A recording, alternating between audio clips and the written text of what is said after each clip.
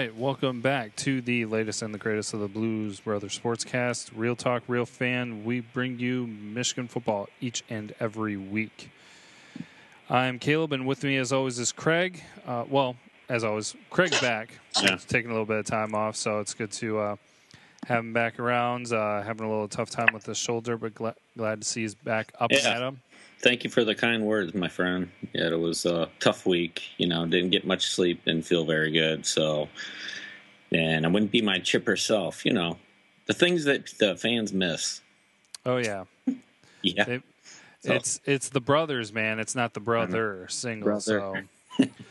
So they were missing out on it. It's good to have you back. Actually, Craig and I were at the game, the Indiana game. Weren't sitting in the same sections because I know that you went with some of your family, but. It was a pretty cold one, man. Yeah, I can't believe we actually. You know what? This is what's so bizarre, and I think it either pisses Michigan people off, or it just doesn't, or it's just people going, "That's Michigan for you." Is how incredible the day before was, and then this god awful day, and that's just blatant Michigan, and you wonder why Michigan people are cranky. And we have colds, and we don't feel good. It's this kind of stuff right here, man. I'm telling you, what a day and night that was. Friday beautiful, and the Saturday terrible. So, yeah. Oh yeah, it was ridiculous. I totally blown away, and just how it wound up being a little bit of a snowball there at the end of the game and everything. So, yeah. This is a game where I said this might be a game where. They might have to just run the ball the whole time. So it reminded me of a couple of games, I think 5 years ago I went and saw a Northwestern game, but that was more rainy and just rained all the time. But, and it didn't really rain. I mean, there was nothing really sticking. It was just kind of cold, and it would sleet a little bit in the beginning. And then obviously by the time the game ended at the fourth quarter, just, the snow hit and that's why you got all those really cool pictures. I have to admit, those pictures were really cool if you saw them. So yeah, for sure. Shared some of them, and it was definitely an interesting experience. That was the coolest game I've been to. Oh yeah. And I was freezing my tail off because out there repping the Blue Brothers shirt, and so I had a T-shirt, a thermal, a long sleeve shirt, a hoodie, a second hoodie, and then the Blue Brothers shirt on the outside. To do a little advertising at the game, and I had gloves, and it was still pretty bitter. So yeah, I don't think you could put your arms down. I think some clothing on your arms were like up in the air. You looked like you was like flexing, but you weren't. You just couldn't put your arms down. Yeah, what was Christmas Story?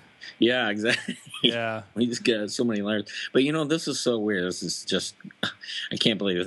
This is the first game where all my kids were able to go. My wife was able to go. My two brothers, and my older brother and his wife was able to go. His wife went for the first time. My wife went for the first time, and my middle son and my youngest son went there for the first time, and my mom. And I went, what a game to pick to go. Oh gosh, yeah. They probably never want to go again. So yeah. Well, thankfully it was, like you said, it was cold but didn't get wet. Right. That was the thing that I was really fearful of on my way down because it was a little bit wet when I was getting on the highway coming south, but then it never really got that bad. But, it was a lot colder than people thought. I mean, yes. I was tweeting that out. I said it is much colder than you think it is. So, yeah. Yeah. Well, a couple of things I want to mention real quick before we go on into the football talk, and that is... I always mean to mention at the beginning, but the Blue Network, Everything Michigan Football, if you haven't checked it out, you need to check it out. You need to be a part of that group. That's where you will see and hear first and foremost from us and the Blueprint and anything else related with the Blue Network. But I also wanted to mention, and I'll also remember to mention at the end, hopefully, this is Ohio State week. We're reviewing the Indiana game, but this is Ohio State week. There's a few days this week where you can call and you can leave us voicemails. I'm hoping for, and I'm wanting to get people motivated to give us some voicemails because it's the Ohio State game. I pushed it for the Michigan State game. I'm pushing it for the Ohio State game. So you guys need to give us a call and leave us a voicemail for the Ohio State week. Just share thoughts, share what your predictions are, whatever you want. You can call and leave us a voicemail. And the number is 551-258-3276. Easy way to remember is 551-BLUE-BRO. So, and that does it for the intro. We'll go ahead and jump right into the heat of things and get going with the... Whoa. There I am. All rusty and everything. We'll get into the football. Don't jump ahead, man. Hey, I'm cutting you off. We're doing a transition here. Transition.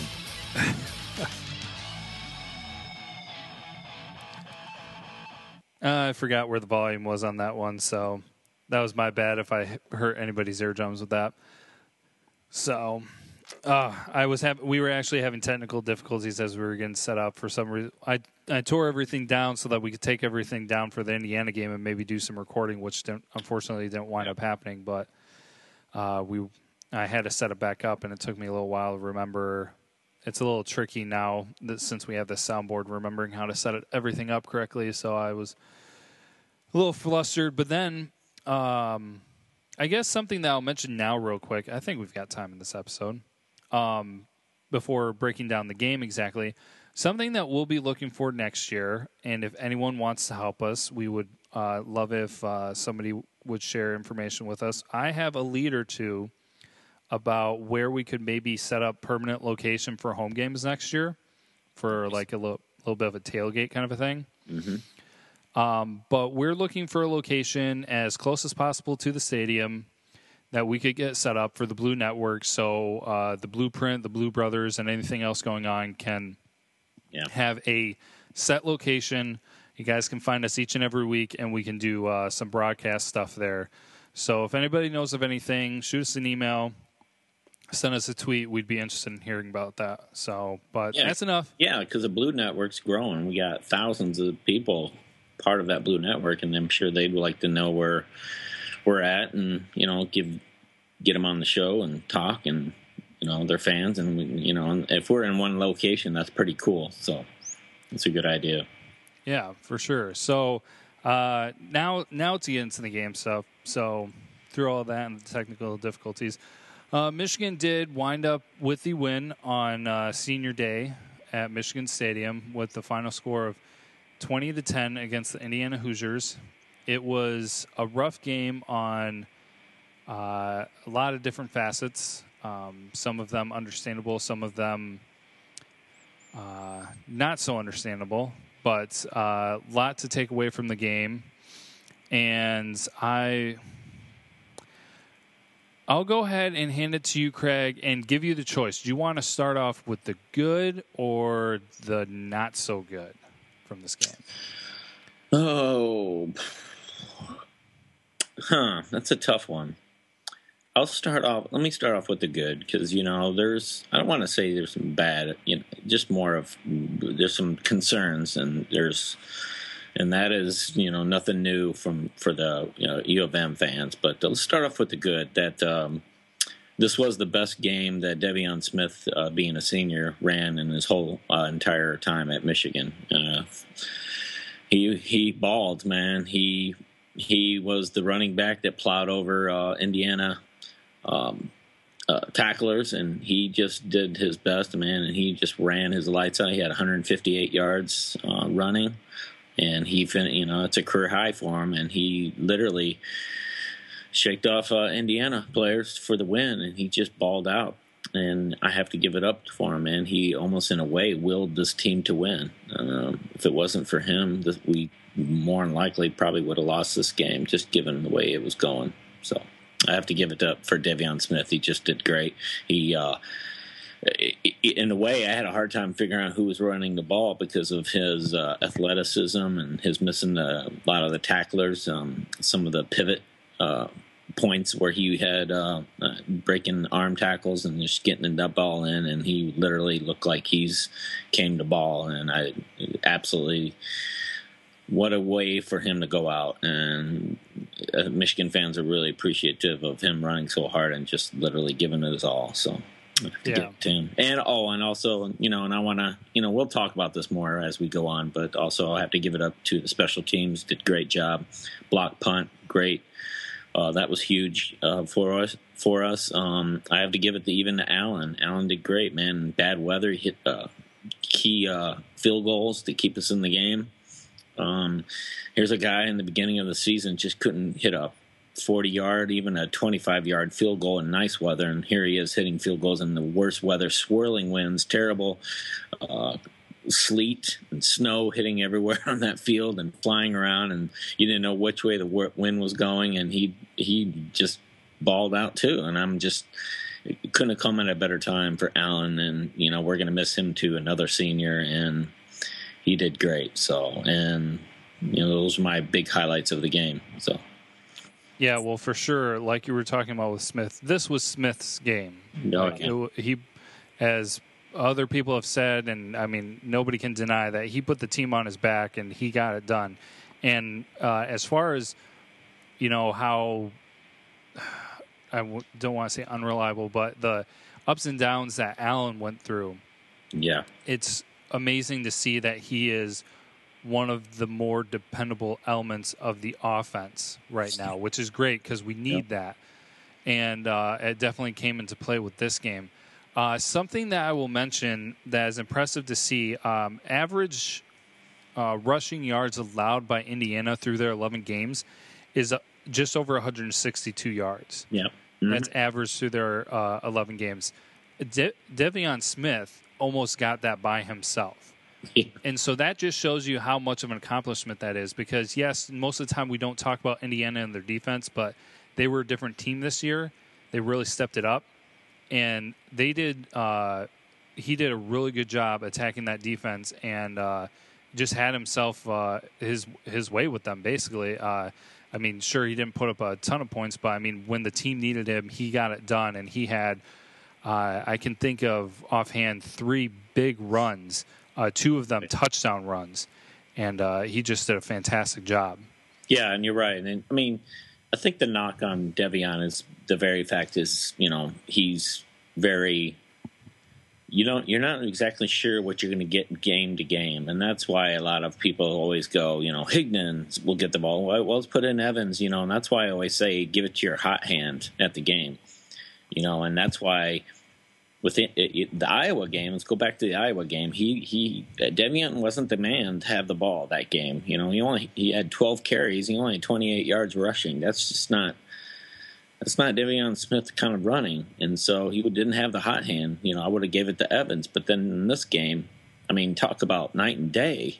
And that's why a lot of people are just so, sometimes get a little bit antsy with our football team because we don't have that running back that's consistent, and we have 3 to 4 running backs that somehow have the hot hand and some don't, and I always think that you need to ride that person. And I'm glad Harbaugh and I'm glad that Drevno went with De'Veon in that game. I think they knew that Indiana, a team, why the game was going, was getting tired, and obviously cold hands and the cold weather helped in De'Veon just mowing over them pretty well. So he did a great job.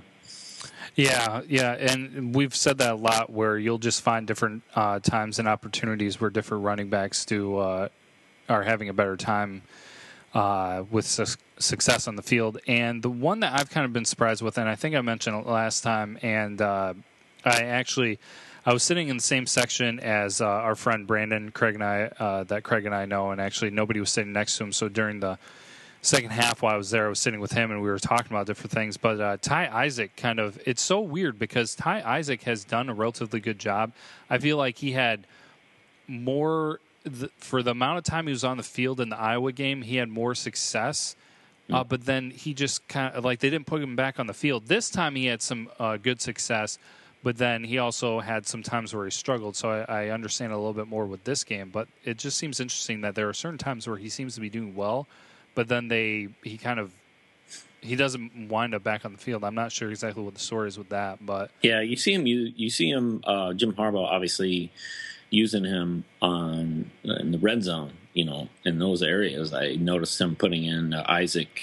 because he scores a little bit more in red zone at the 10-yard line around that area. But you're right. Maybe I'm not sure why they don't use him a little bit more than they do, but they definitely use him when they get in the red zone area. So. Yeah, well, let's try to go through some more of this number crunching here. One thing that, honestly, when I was watching the game, we were talking about Smith, the rushing game for Michigan, going to the rushing game for Indiana. I was kind of frustrated, and I honestly felt like Indiana was almost kind of walking over Michigan, or at least running around Michigan. They were seeing pretty good success on the outside. Like usual. Yeah, and I was getting quite frustrated, but honestly, looking at the stats afterwards, they didn't have as much success as I thought. I mean, they only put up 64 rushing yards total, 50 of those rushing yards coming from Redding. Yeah, and he was the one who was just like, I mean, he carried the ball 22 times, and it was just like Redding. And it always seemed he was getting a lot, but, I mean, really, honestly, 50 yards isn't all that much, so... the defense did take care of its own. The credit I will give the defense, and that was the thing, too, when I was watching it, I felt like it was there were some poor defense performances, which there were. I mean, our defender fell down on one. There was another one where we had them pinned deep. I think it was on the 1-yard line, and, who was it? Was it Stribling? Yeah. Somebody moved and, completely lost the receiver that they were defending, and they got 5 yards behind them, easy pass out, and they wound up getting 10 or 15 yards, so they weren't backed up in their end zone. So there were some definite things that broke down, but I mean, in the end, they held Indiana to 10 points, which this is a team that's been averaging over 25 points a game, but also, I mean, that's the least points that they've scored in a game this entire season. In their losses that they've had, they've scored 28 points, 17 points, 22, 14, 31. And then we were the lone team to be able to hold them to 10 points or less. So, yeah, and the very fact, you're right. And Redding is the same running back that, ran 108 yards and 2 touchdowns against, numbers against Penn State, who is a pretty good team now. So, and, for Redding to do that, Indiana's got a good team. They got a suspect quarterback, but they got a really good offensive line. They got a good running back. And like you said, they score quite a bit. And for us to keep them to 10 yards or 10 points is great. But that just tells you the special teams, not only in the field goal kicking, but just the punts. Allen had punts, 2 of them, within the 5-yard line. Yeah. 2 of them. That was huge for us because it's so difficult in that kind of weather to move that ball all the way down on us. And those are 2 huge punts by Allen, and you got to give it to Allen. It's almost like you got to say Allen and Smith won this game for us. And that is, who would think that Allen would be a guy that would probably won this game just by the way he hit the field goals and then pinned Indiana 2 times within the 5-yard line. So, and that's great. So. Yeah, for sure. Well, talking a little bit more with the rushing game, I mean, we have mentioned that we had Michigan had 225 rushing yards, Indiana 64. I mean, after Smith for Michigan, I mean, you've got a significant drop off to Evans, who had 39 rushing yards. Redding for Indiana had 50, and then their next, Rodriguez, had 17. So really 2 main running backs there. Receiving game, this was definitely all Indiana. They wound up putting up 191 yards. Leading receiver Westbrook was 78.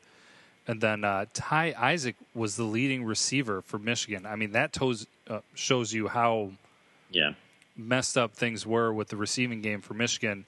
And he had just 1 reception for 21 yards. There were only 7 receptions for Michigan, and this was actually the game that ended the streak for Jake Butt, because he was on at least a single catch per game streak. I think he was around 26 or something like that. Darboh had a long streak as well. I think he was above 30, and he got 1 reception for this game.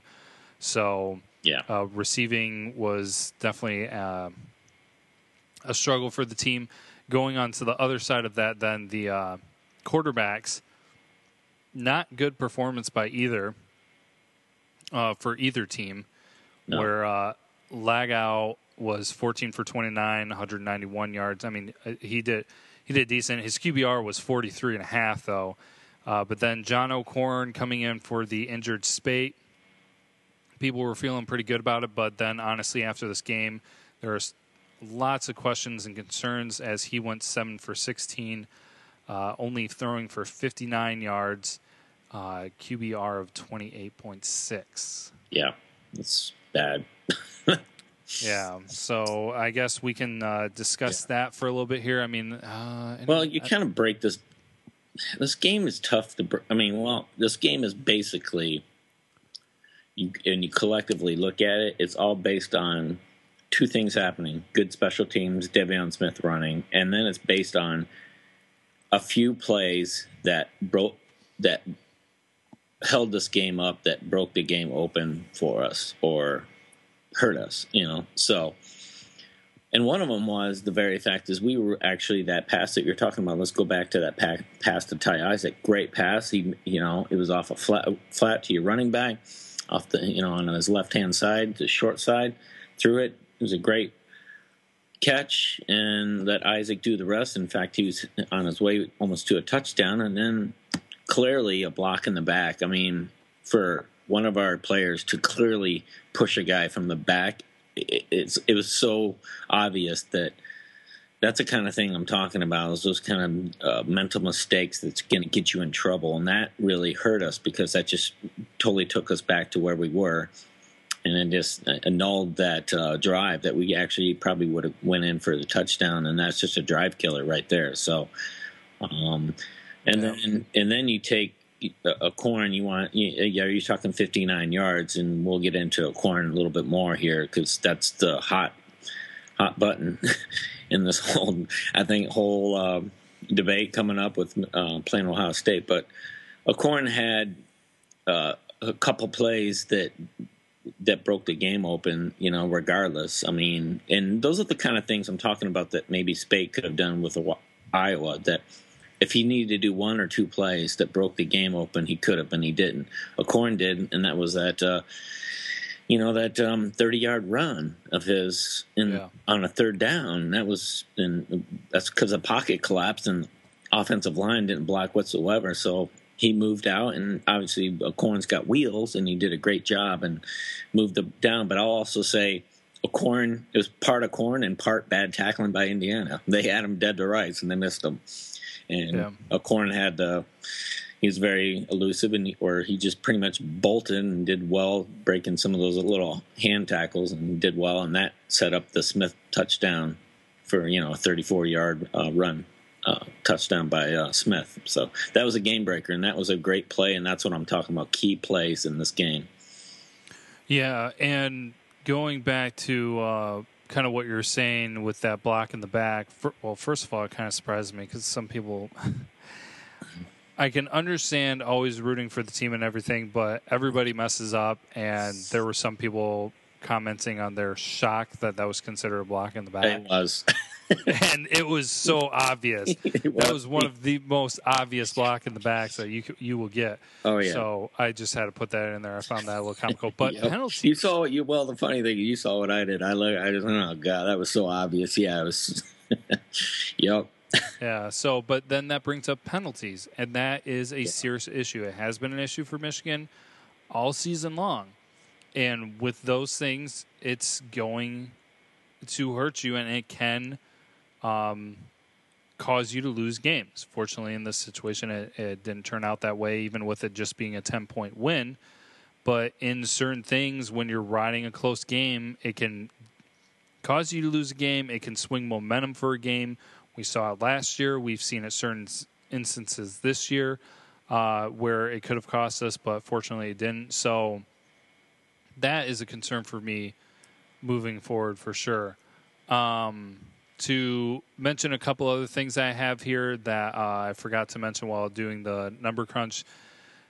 Michigan did the good job that they weren't able to do against Iowa in ball control and running down the clock. when they needed to, and they were able to do that more, and they were able to keep Indiana from having the ball and getting the opportunity to score when it was crucial. In the end, Michigan had the ball for over 34 minutes, and Indiana had it just for over 25. Mm-hmm. So, smart playing that way and everything. A couple of things here real quick. Third down efficiency. Indiana was 5 for 15. Michigan was only 3 for 15. And Indiana didn't go for fourth downs, but Michigan doing pretty impressive and actually getting 3 for 4 on fourth downs. Right. So, yeah, being able to keep drives alive when they needed to and actually having some smarter plays on third downs. But there were definitely still some questionable ones in there during the game. No, you're right. And like I said, O'Korn, to me, just given the fact, if I want to, you and I are part of Twitter, and we have a lot of, people that are fans and people that are just, mutual friends, and we talk with and have good insight on the game. And obviously the whole thing is O'Korn's not Spate, and he's not. But O'Korn, to me, in this game, I'll kind of give him the game. The weather wasn't good. Obviously, it was cold out. The winds were swirling quite a bit in that game. But I always look at quarterbacks like this, and that is, if your other quarterback, your opponent quarterback, can throw the ball much better and do a better job of throwing it, then you have no excuse. So I look at it that way. If Legal can throw 191 yards and we can't even muster up over 60 yards in passing, then there's something wrong. And that's where I'm like, O'Korn has had issues throwing. He looked timid. He looked anemic. In fact, he even looked at points where he looked kind of scared, or he just didn't look like he wanted to even throw the ball 4 yards or 3 yards down the field. He looked like he wanted to do dump passes to his running backs. He never really did look past the 10-yard line, and the only pass that he did throw to Darboh, he overthrew him, too. So, and part of me wants to kind of blame Darboh on that pass too, because Darboh actually slowed down on that run.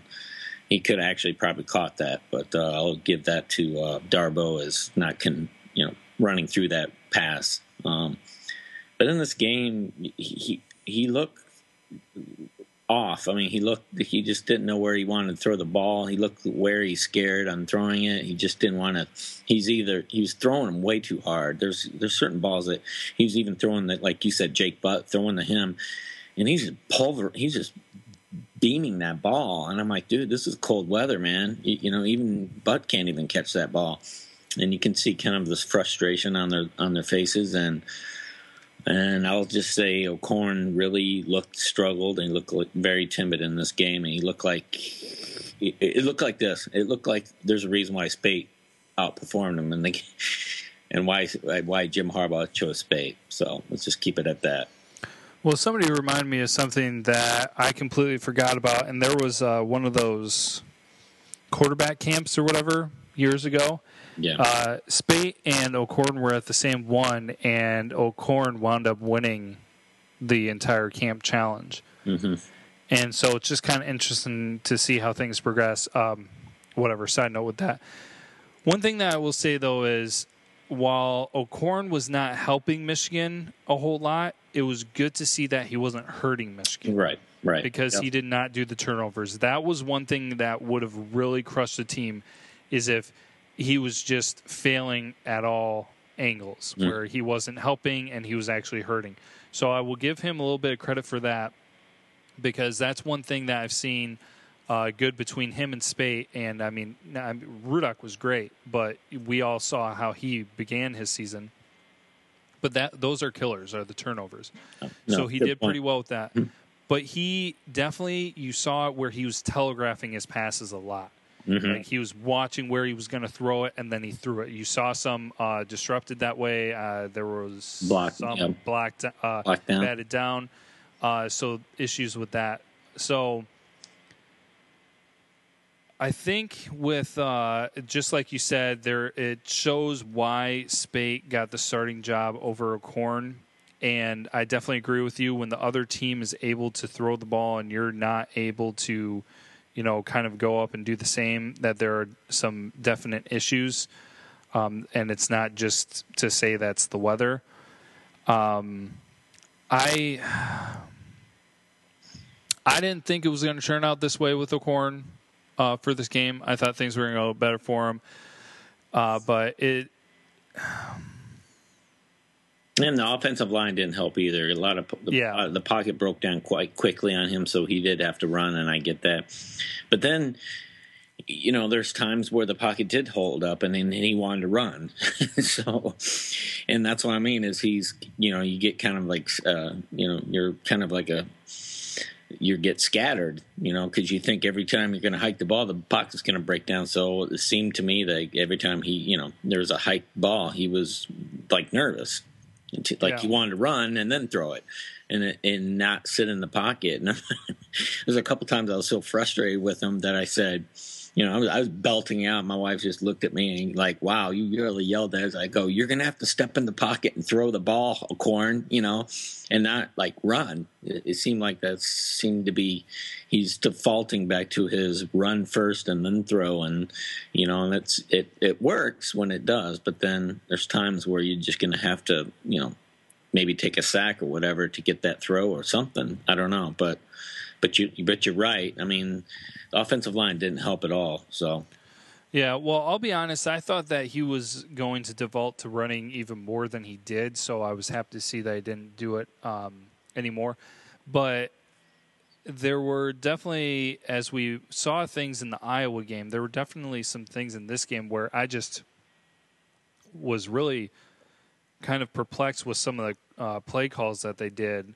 Yeah. Two of them were one. I can name two here. One of them was O'Korn faked a handoff and then he rolled against his throwing arm. Yeah. So he rolled back. I'm thinking of it from where I was on the field, but they were moving left to right if you were watching the game, and so he rolled towards his back shoulder, towards the top of the screen, so he basically making it impossible for him to pass.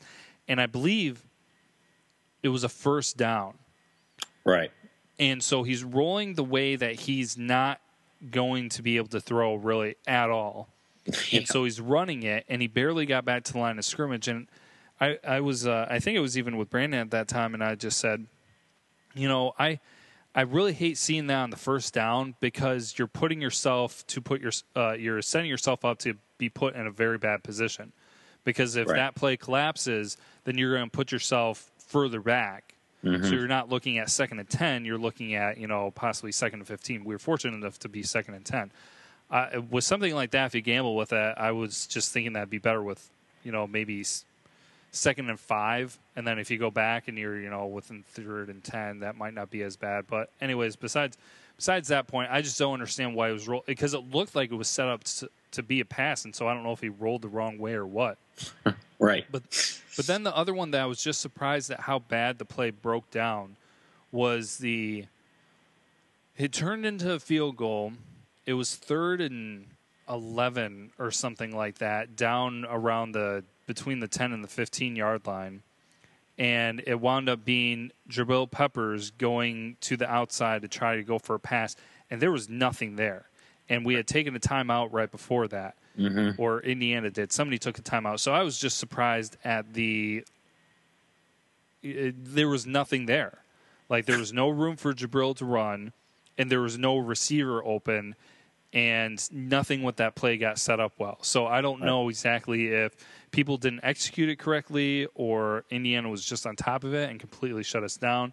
But that was kind of unfortunate to see that nothing came out of that. Yeah, you're right. And there's a couple times where like you said, I noticed that same play you're talking about where he rolled out, and he was actually rolling out to where it would be really uncomfortable him to throw the ball from that angle he took, which is very odd. But there were a couple times where he did roll out and the pocket collapsed.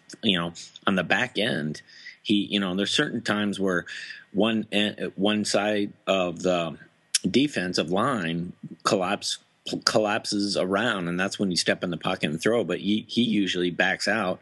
But there's times where he rolled out right where it comes around, and he would roll out that way instead of the way that it was. There was still some good blocking, and once he did that, he was already like 10 yards behind the line of scrimmage when he do that. And I'm like, those are the things I'm talking about. Is I'm like, dude, if you're going to roll out, then you roll out to the strong side where they're blocking. And why are you rolling out to where the weak side where it's already collapsed in the back of you? And he would do that, and I would just.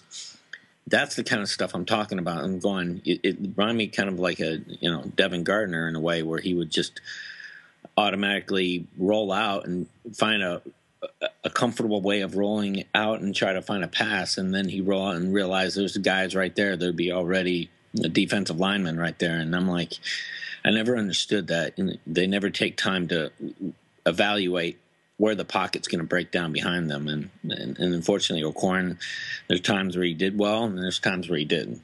So some of that too could have been poor offensive line play, and and maybe it's just me. I obviously didn't sit there and time it out, but it seemed like he would roll out and be slow.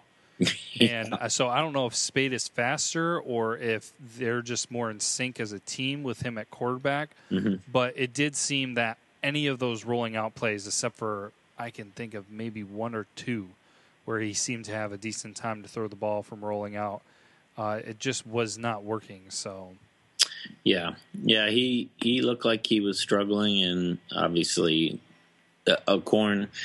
It's tough to look. I'll just say this to U of M fans. They're already hoping Spate comes back, and I am too. Obviously, Spate knows his team. I think he'll be better running this team. I think Spate, in fact, is going to be okay for the Ohio State game. I think he'll be there, but.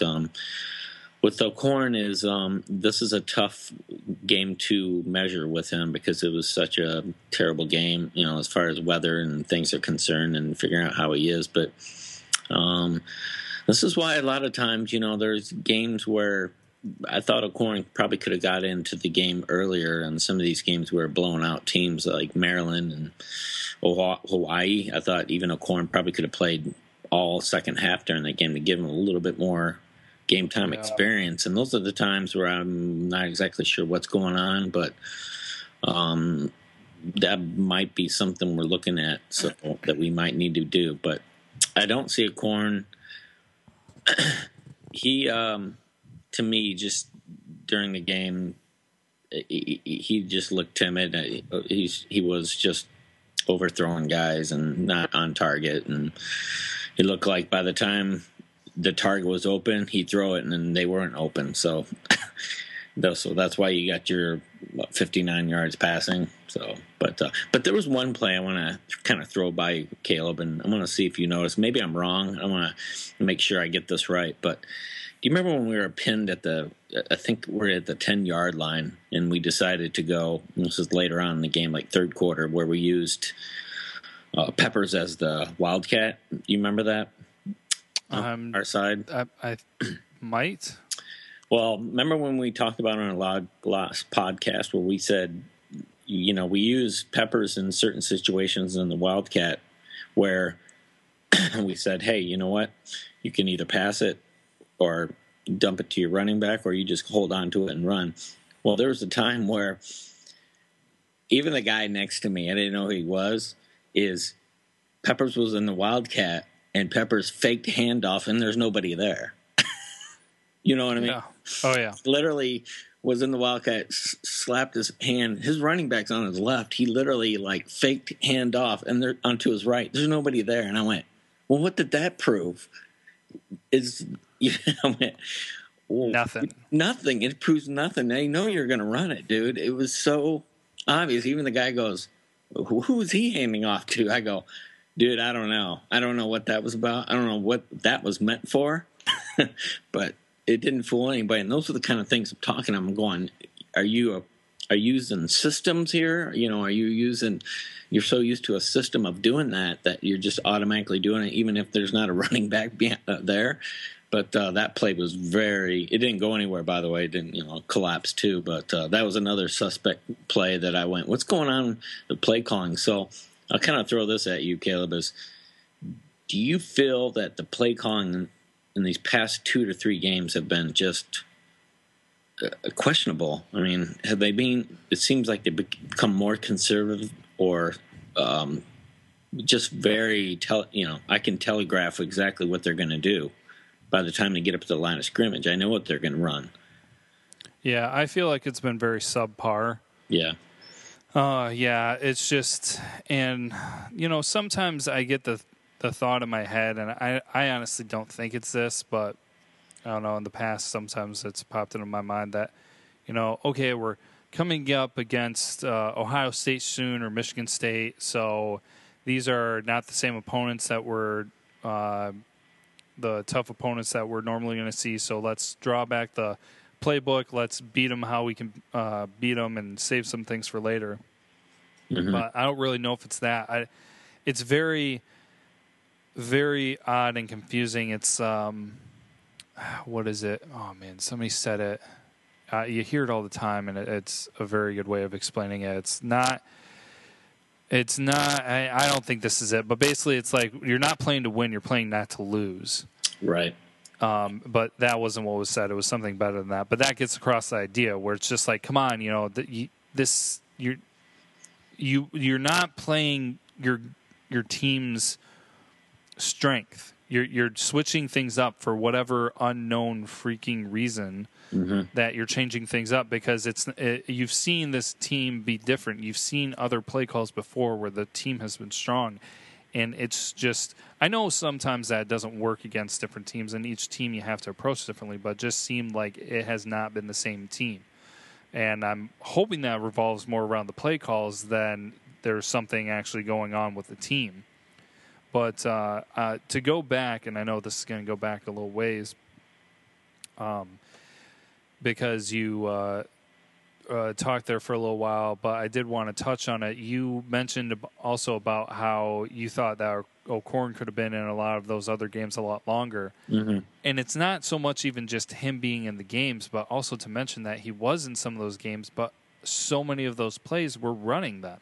Right, running plays. And I understand that a little bit with Rutgers, where it's just like, okay, just play to end the game. But it's also like, no, you need to take advantage so you can get your backup quarterbacks ready. And this is going to lead me into another part of the discussion, because it honestly ticks me off that people talk like this, where they're just like, oh, well, that's your backup quarterback for you. No, it's not. This is not how it should be. And I know that this is just Harbaugh coming in and what the situation is now. And so it's a tough situation for him. And so I'm blaming people saying that. I'm not blaming the coach and the team and everything like that. But that's not how it should be. It's not like, oh, that's just your backup quarterback. Do we need to remind you that there have been multiple times where we have taken out a team's quarterback and we have gotten beat by their backup quarterback? Best example is Ohio State. We'll go in there, we'll take out their starting quarterback, and they can still put in their backup quarterback and either have a small margin lead, or they will come back from losing and they will beat us. Yeah. That is what a team at this level should be able to do. That's what backup needs to be able to do. Yep. And we do not have that kind of backup right now, or at least that's not what's proven to be. And so, yes, I know this is still the beginning of things for Harbaugh, and there's a lot going on. But for anybody to say, "Oh, well, that's just your backup," no, shove it. That's a dumb comment. It was supposed to be a tight race between these two, and we've got nothing to prove otherwise that this was completely a blowout victory by Spate, because of how difficult of a performance this is. And, I mean, it was a good situation for O'Korn to start at home. It was not the best weather, but he's got reliable receivers. So, I mean, you just got to put the questions out there of, where the performance is if it was such a close race between him and Speight. Yeah, exactly. And that's the thing is there was no doubt in anyone's mind that this quarterback race between those two was pretty close. I mean, everybody knew that, and even Jim Harbaugh had a hard time figuring out who was going to win the quarterback job. So, and for him to kind of come in, and then even I was very excited for him, you know, even with the bad weather. I thought he would throw well, and I thought in the beginning maybe he'd be a little bit cold and, you know, literally cold, but and shake that off and do well. But he just just never got better. But obviously, you know, that run really helped. But you know, he just struggled. But I mean, we're talking about. This is difficult for U of M fans because we're used to seeing this is a team that's averaging 45 points and 232 passing yards a game. I mean, we're used to that. We've been used to that for a long time. But then when we go and play Iowa and we can't muster up anything, and then we play Indiana and we can't really muster up much. I mean, obviously the running game did great, but we couldn't pass, and that's where I think this game is going to become an issue when we play Ohio State. Is if we have that kind of performance, we will not win. There's no way. And then obviously, you know, if we shift past O'Korn and just say, look, you know, I'll just keep saying this all day long, and you know, I don't know how many times I'm going to keep saying this. Is that outside run? The teams are going to keep doing that because we can't stop it. I mean, our linebackers can't get over there quick enough, and our corners can't get there to tackle very well. And you know. Again, some of our corners and safeties can't tackle very well, and Peppers is the only one literally all over that field I saw breaking up passes and doing great, but he can't be all over that field at once. He gets blocked out and he can't get over there, and just the linebackers just struggle, and we're really going to need them to step up against Ohio State, and that's why I think a lot of people are worried about Ohio State because the very fact is our team look anemic and just our offense hasn't been able to score, and we're going to have to score against Ohio State. Yeah, absolutely, and that'll be a big defensive battle going down there. So before we kind of wrap things up with the game and then kind of get in and do the score breakdowns for the conference and everything, we did get a voicemail, so I do want to play that here before I forget. Hey, Blue Rose, this is Sean from Muskegon, Brother for Blue on Twitter. Working on Saturday as always, it seems. But hey, I wanted to call in my reaction to the Michigan game there against the Hoosiers. O'Korn, smart football. Just, protect the football, don't make the big mistake, feed the hot hand with De'Veon Smith and that reception to Darboh, or his pass to Darboh. That was key too, But just a big gut check win for the entire team. It doesn't seem like a lot of Harbaugh wins with Michigan have been a gut check type win. They usually win outright or not, and so I appreciate the gut check and the smart play by O'Korn. That's all I got. Go Blue. Yeah. I mean, obviously, that was, like you mentioned earlier, was he didn't turn the ball over, and that was great, especially with this weather condition. O'Korn did a great job with that. So you got to hand it to him. Usually quarterbacks, second, string quarterbacks come in, and they usually throw or turn over the ball once or, fumble at least, something like that on a play or an interception. But he did a good job. He didn't turn the ball over. So, give it to him. Yeah, and we appreciate that voicemail there. Thanks for leaving that. And, quite a few things that we had kind of already mentioned, too, where, it was a gut check type win where, there's still stuff to look at and evaluate moving forward when we're going to be going to Columbus. So I'm not sure if I would say I'd feel better if Michigan had a blowout win, if they had a blowout win this past weekend, or if it was close like it was. So it'll just be interesting. We just know, as always, that there's still stuff to work on. So Ohio State, obviously didn't have a blowout win either. In fact, they almost lost that game. So yeah, at Spartan Stadium. So, but we're going to Ohio State's territory. They're going to be amped up because, one, they want to be in the college football playoffs, and two, they want to beat us. And when you're both looking at one loss and we're both in the top five, that's incredible. This hasn't happened in a long, long time, and this is going to be a heck of a game. I just think that Jim Harbaugh in this game is going to try what he can to win this game, but we'll talk about that coming up on another show. So our show coming up.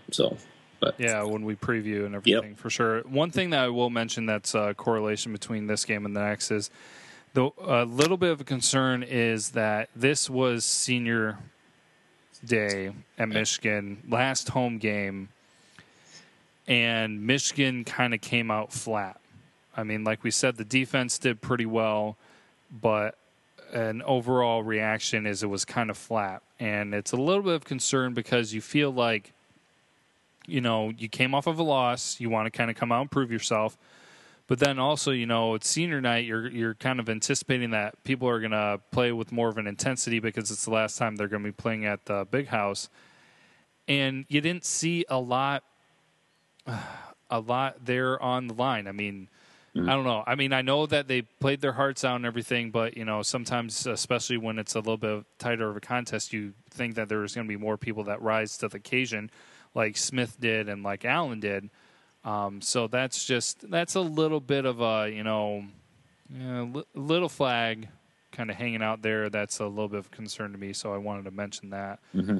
But, yeah, so, I mean, anything you want to mention before we kind of move over and talk about scores from the Big Ten? Or nope, I think we covered it. Yeah, did a pretty good job. So, again, that was Michigan with the 20-10 win over Indiana. And then I will go ahead and get into, if I can actually just get the Big Ten games pulled up here, and we can go through the score breakdown and tell you what else happened over the weekend. So let's see here. And like you said, Ohio State went to Michigan State, and they did have a close one. Michigan State decided to go for the win. For the Why? Why? I'm still questioning that. Why would they do that? You got to look at it and kind of compare about when Michigan played Ohio State that one year. And they went for 2 instead of going for the tie. There's a little bit of me that supports it, a bit of me that doesn't. I mean, it depends if you have the momentum and everything. And I didn't watch that game, so I'm not sure exactly how it fell. But final score was 17-16 after Michigan State didn't go for 1, but tried for the 2-point conversion instead. Number 7, Wisconsin at Purdue, final of 49-20. They were able to take care of business there. Iowa getting a shutout on the road at Illinois, 28-0. Maryland falling to 18 Nebraska on the road. The final there was 28-7. And then Northwestern and Minnesota played in Minnesota, and the Gophers had the 29-12 win. And then Penn State played the night game at Rutgers, number 8 Penn State. And another shutout in the Big Ten as it was 39-0. Freaking Rutgers can't even score a field goal, man. What's going on? Jeez. It is bad. Rough. It's bad. What was it? I think I saw that in the Big Ten East games, or some of the Big Ten East games, what was it, like 220-some points to 0 for Rutgers? Yeah. Man.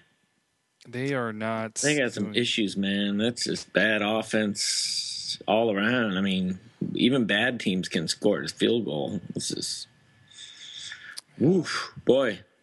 Well, I would you chalk that up as the worst loss then in the Big Ten right there? Yeah, oh yeah, it's I mean, man, just nothing, man. They got nothing. You guys have to restart over, man. Do something. Yeah, it is just. I don't know what to tell you. I saw an article about just like how ugly it was, and what was it? I think their total, was it passing or rushing yards for those games? was like 150 or something. Like they didn't even break 200. It was just ugly stats, ugly stats. So, well, what I will mention, and this is kind of the interesting one that I'll put down as the best win. Mm-hmm. I will put down the best win as Minnesota. Yep. Taking down Northwestern, because here's the interesting thing, and I mentioned it on Twitter. I don't know if you saw it, Craig. But if something crazy happens this next weekend where Iowa beats Nebraska and Minnesota beats Wisconsin, there will be a 4-way tie for the Big Ten West. Yeah. Jeez. At 6-3 records, you would have Iowa, Nebraska, Wisconsin, and Minnesota at the top. Then they do a head-to-head. Yeah, which I'm not sure exactly, because Wisconsin, I think, would get it because 2 of their losses came to Michigan and Ohio State, right? Which are the higher ranked teams that anybody played. And so then the only person in their division that they would have lost to was Minnesota. Mm-hmm. And I'm not sure who Minnesota exactly lost to, but yeah, it'd be. First of all, I don't think it's going to happen that you're going to have that tie that way, but it would be. No, Wisconsin's balling; they're doing really well. So, yeah, because Minnesota lost to Iowa and Nebraska in the West. So yeah, I think it's Wisconsin's to lose. Honestly, I haven't broken down a whole lot, so I'm not going to say that is exact science right there, but we will see how that rolls out. So go ahead and transition here, and we will get into some clothing. Clothing. My slur, my lisp. We will get into some closing thoughts here at the end of the show.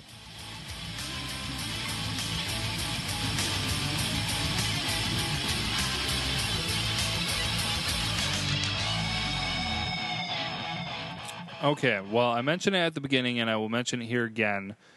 Blue Network, Everything Michigan Football on Facebook. Check it out if you have not. And then I will also mention that we are looking for voicemails. You can call. It'd be awesome if you called and left a voicemail before 10 p.m. Tuesday night. I suppose we could still accept some phone calls. Even Wednesday up until that evening, because I could insert them later. Chances are we'll be recording Tuesday night, so if we have them before we record, we can include them and talk about them and discuss them. But if we don't, maybe I can just drop them in somewhere. So, but I want voicemail, because this is Ohio State week, this is hate week, this is rivalry week, this is for all the marbles. This is to go to the Big Ten championship game. So we really... All you Twitter people are changing your names, and it's throwing me off, man. I don't know what... I saw that. I didn't know what you were talking about. You still don't? No. Like everybody, we know that we constantly kind of in contact with. We don't know we just know them by their names. Blue Brother C or whatever, and then them by Mr. M and Mr. Michigan and Michigan Man and people like that. That's how you know them by. But then now they're changing their names to beat the Buckeyes, stuff like that. And that's why I'm like, what? It's throwing me off. I don't even know who these people are anymore. So, yeah, no, I'm getting a lot of like, who's this? If I kind of know, a lot of people know who we are because that image of us is obviously they know that, but some people I have a hard time figuring out who it is. So, yeah, no, I haven't run into that yet, but I have. It's like Drew, man. Drew, you keep changing your. If you change your name all the time and then you change your avatar or whatever, your picture, I'm going to have a hard time figuring out who's talking to me. Yeah, I when it's the larger accounts that have a lot of people following them and they change it, like I think there was one who's just like, oh, who's my avatar this week? I'm just kind of like, man, what are you doing? You're going to start confusing your followers. But when it's like the smaller personal accounts, that kind of thing doesn't bother me so much. But I do agree, get confusing. So Craig apparently has a problem with it. I don't so much. I have a big problem with it. Stop, or at least this week, and then go back to your handle, your Twitter handle that I know. Yeah.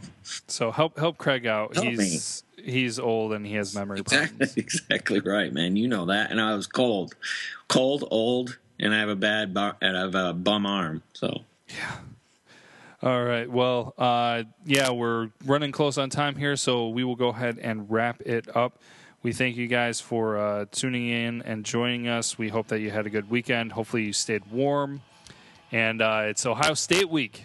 Share your thoughts with us. Ohio State week, Thanksgiving week, everything week. So, yeah. Lots going on. We'll finish off with Go Blue. Go Blue.